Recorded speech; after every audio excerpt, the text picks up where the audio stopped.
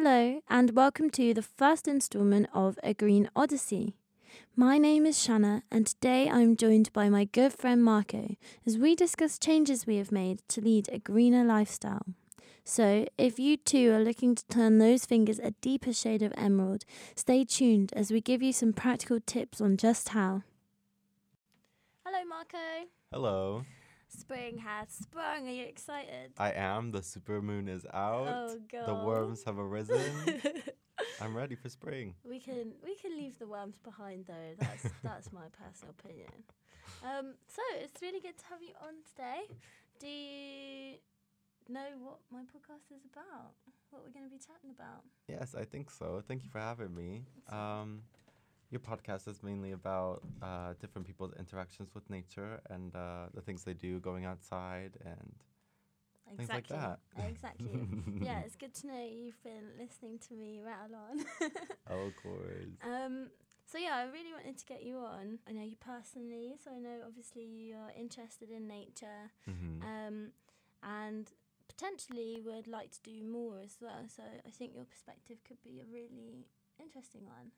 Well, hopefully, maybe. We'll see. We'll see, huh? Yeah. Exactly. So what do you currently do to engage with nature? I keep a lot of plants in my room. I grow vegetables in like the spring and the summer. I just love to have plants. I love plants. So this is your season then, isn't it? Yes, spring. For sure. But to be honest, like dedicated growers, like I'm pretty casual. But like dedicated people, they plant things months in advance, so you would already be planning in winter what you would be growing for spring, summer, etc. Yeah, so year-long commitment. Yeah, it really is. Yeah. So what sort of plants have you got around the house currently? So I've got 2 monsteras. I've got a lot of cuttings from those. I've been keeping those. We've both been propagating a bunch of those. I just started some chili seedlings. Really hopeful though, because as we know here, we don't get a lot of sun. So that's a bit ambitious. it really is, but you're setting yourself up. Yeah. But we'll see. I wish you the best of luck. Hoping and praying, honestly. Hoping and praying. Do you want to explain what propagating is, just in case people don't know? Yeah. So on the monstera plant, there's like well, you can propagate most plants. You just cut underneath like a nodule. Or it's not a nodule, it's a node. Node, yeah. Under a node, whatever. And in that node has all the growth hormones in it. So when you put it in water, there's a higher chance of propagating roots. And then once the roots are grown, you can put it back into soil, and then you have a brand new plant, a clone, really. Yeah, it's actually taught me a lot propagating, because you have to have so much patience. But yeah, it's a very slow journey. But when you see like a tiny little root, you're like, baby. Yeah. That's been really exciting. So what is it about keeping plants that you enjoy so much? Well, it's just having the plants like around you, and it's like also it's just boils down to something so basic as like taking care of something and enjoying that, and like you see growth, like that's lovely. Tangible sort of. Yeah, it's very tangible. Yeah. You see it growing, you see it's healthy. And it looks nice. Yeah. Especially like most people spend most of their time inside. So it's like, well, if you're not going outside, you might as well bring a little bit of nature inside. Into your home, for sure. Yeah. So like my plant that I thought died. So yes. I had a plant which someone dropped a picture frame on and it was chopped in half. And I've been on a journey with this plant, and I thought that was the end. And fast forward 3 or 4 months, and there are like 7 little leaf shoots coming out. They rose from the dead. Right, from the ashes. They are beautiful. And it's just the most exciting feeling. I don't know, I can't really put into words why that is. But seeing it's it new life, of course. It's great. I imagine it felt equally exciting when you grew those prize-worthy vegetables, which I saw some photos of online. Oh, our courgettes last year. Can you tell us some more about that? Yeah, sure. So last year, I was lucky enough to have like a big garden. So we had quite a lot of things growing in there. And our courgettes grew to massive proportions. It was probably as big as my forearm. like courgette. I don't think they're courgettes at that size anymore. I think they're marrows. Did you grow anything else to that scale or en masse last summer? We had a lot of lettuce growing. We also grew potatoes.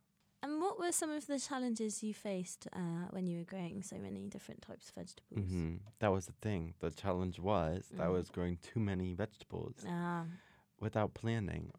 My garden last year was not very big, so I could have benefited from some planning ahead of time, like knowing when the sun is facing, at what time of day, and planting the things accordingly. I think we kind of just threw everything into the ground and hoped for the best. But luckily it all worked. But things like we planted beans, but then we didn't really have anywhere for those beans to grow up. So then I had to make like a trellis out of string and like attach it to the shed and stuff. So did you learn a lot, sort of throwing yourself into the process of growing? But I also helped my gran and my mom with gardening growing up and stuff. So not that I retained that much knowledge of it, but it has like I think that's really fueled me trying to get out there and do something, whether it works or not. Like, oh well. So that's where your interest sort of was sparked. Maybe. Yeah, absolutely. And how much are a bag of seeds? Like, even if it goes wrong, like. Right. What does the future hold for you then when it comes to growing vegetables?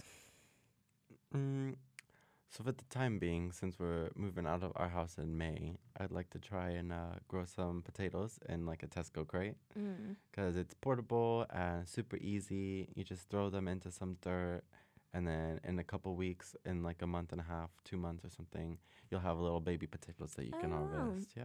But that's really cool that you can just like take it around with you. I didn't know that. Yeah. So anyone can do it. Anyone, I think so. I think anyone can do it. Good. Just takes a little bit of time. So I think we've all gathered that you are more than just a growing novice. You're at least a growing apprentice. I agree. Yeah. I agree. So that's really inspirational. Like, I've learnt a lot just from living with you. Oh, thank you very much. I've learnt some life skills, as in to be more patient. Oh. So it's been really great, actually.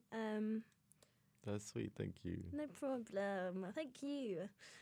Is there anything else you do in regards to engaging with nature?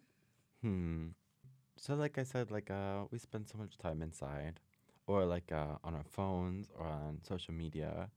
I myself am trying to cut back on social media usage, so I don't have a Facebook anymore. But on other apps, like I downloaded Reddit.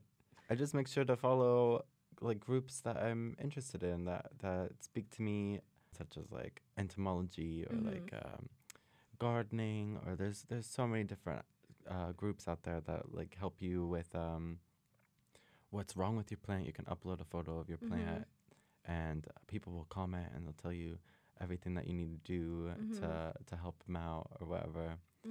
And there's different like identification pages. So like if you're outside and you see a cool plant, you take a picture of it, you put it online, and then someone can tell you what it is. It's super cool. It's really great that you can connect people now who all have a similar interest in that way. I think I've joined one of these houseplant pages on Facebook, and it's just really eye-opening seeing how many people out there have just got like awesome home gardens. Are most of the pages you follow on Reddit, are they mostly green? I think a majority of them are. I'm also following like a fermentation group because I've been really interested in that. I'd really like to make some hot sauce. Yes, with your homegrown chilies. We might be waiting a few years. Yeah, exactly. It might be a long time. But with some chilies that we can procure from somewhere, hopefully. Yeah. But I mean, I even on Facebook I was following groups. So if you have Facebook. So a problem that I had with Facebook is that you just see so much garbage, so much just useless stuff over and over and over. It's like bombarded. It's actually a bit much. So, like if you're using these social media websites or apps or whatever, you can just add these kinds of pages or whatever into what you're just scrolling past. And that didn't make sense. Yeah, but then it becomes informative as well. Yeah, exactly. Doesn't it? Because I think there's something about the whole scrolling when you've got not much to do that I don't know the science behind it, but we all do it. So if you can replace that habit with scrolling through something that is productive, like learning about how to grow plants or how to make your own hot sauce, that's so much more. It's a better use of time, isn't it? What are some of these apps you've been using? Because I feel like every week you tell me you've got a new app, which is plant orientated. So for the most part, they're kind of like in their demo phase. So they're not entirely accurate all the time, which is fine. Like it's still like the concept is really cool. Is like so I have them written down here. So one is iNaturalist. So you go outside and you take a picture of either like a plant or an animal, and then you upload the photo, and then someone will identify that, and then it'll be logged on the app, and then it helps researchers and things to see what animals and how those animal populations are distributed about. That's really stuff cool. like that. Yeah, it's really cool. I also have tried Picture This, another app that is for plant identification. I've had to go with that. Yeah, it's not the best, but it's because it uses everybody else's uploads. So the more that people upload, the more accurate the identifications will be. So if everyone gets involved, then we can all know what our plants are. Because I've been stuck and not at all mildly frustrated that it's got it wrong. But if you get there first and you know the species, you can add to it as well, which is cool. So what's been some of the most interesting stuff you've found online regarding nature? Right. So I was part of this Facebook group called Snake Identification because I absolutely love snakes. Okay, this is where we disagree. Yes. I think they're so cool. They don't think you're beautiful. Cool. No, it doesn't matter. It does not matter whatsoever. I just think they're great. I think they're sick. I think there's so many of them, and the differences in like the genuses and stuff, like it's so fascinating. It's cool. What sort of stuff have you learned then? I've learned things like most of the posts that are on there are from like Snakes in America. Unfortunately, we don't have any snakes here. So but how to it's mostly to do with how to like identify most of them and what to do in case you get bitten by a snake. Not that that's useful information here. No, but I mean we're not going to be confined to here always. True, exactly. So it's spread your wings, learn to fly. For sure, maybe. Well, snakes can't teach that, can they? God. I think it's quite interesting, this sort of conflict that people may face with sort of the digital side of things. But obviously you've just helped us explore how it can actually help you engage with nature as well. Do you think it's a power of good? Do you think it can be used as... well, you've shown us it can be a power of good. Right. But do you think... whether it is or not? No, I don't think it's a power of good. Okay. However, I think you can try to add little pieces of good in there. And why not? I mean, it can be a vehicle for positive things. I guess that's kind of just the basis of digital as a whole, isn't it? You can go in so many different routes with it. I do think it's probably one of our biggest obstacles to going outside more. That and the weather, actually. Yeah, unfortunately. Actually, the weather might just trump it. I think it does. Yeah, it definitely does, actually. That's a good point. That you made. It's good to be able to remark on your assets and Yes ma'am. Work. What else do you think are some of the obstacles that are preventing people like you and me and just really probably most people from going outside more? I think it's time. For most people, I think it's time. I think especially, you said weather. seasonal thing. Like when you get off work and it's cold or it's already dark at 4 o'clock, what are you gonna do? You're not gonna go outside with a lantern or a flashlight or something. Not a lantern, but you're not gonna come home from work and then go outside and you're gonna want to chill. You're gonna want to chill. You want to relax inside in the warmth. That's why I think it's really important to explore the different ways of engaging with nature, and that so your apps in this case are one way of doing that. I think even just learning about it is another way of redirecting that energy that you might otherwise spend just flicking through Netflix or something. I don't know. And then it's not so foreign to you, and then it's in the back of your mind. And then you go outside and you're more aware. And I do think learning so much about it, when you do go outside, do you pay closer attention to specific things? Yes, absolutely, I do. It's so funny because it's like, before I don't know, I would just be like, oh my god, the plant is cool. That's a cool plant. I'd be like, wow, look at that thing. But now I'm like, oh, it's one of those. But which is still not very specific. No, but you're starting to classify. Apprentice, more on the side of amateur. But yeah. Just take it all in. You are, as I've repeated this word so often, but engaging more with your surroundings. Exactly. So maybe, I'll try in.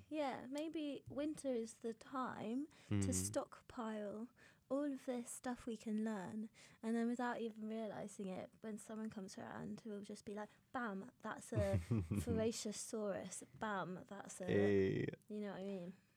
And you can just wow everyone. Not that that's the point. Of course. Well, I don't know what your agenda is, but thank you so much for coming in today, Marco. No worries. I've had a really great time. Yeah, me too. And I think we've all been shown that incorporating nature in small ways is really easy and really accessible. And super rewarding. Super rewarding. Exactly, yeah. And no reason why we shouldn't be doing it. And that's really the takeaway message, I think. I agree. Yeah, is that we can just all think outside the box as well. And then you will also be engaging with nature a little bit more than you might be already. Yeah, that's all. That's all. So stay tuned for me and Marco taking over Norwich as we go and hunt down some crazy wild species that no one has identified before. You better watch out. All right then. See you later. See you later. Bye. Bye.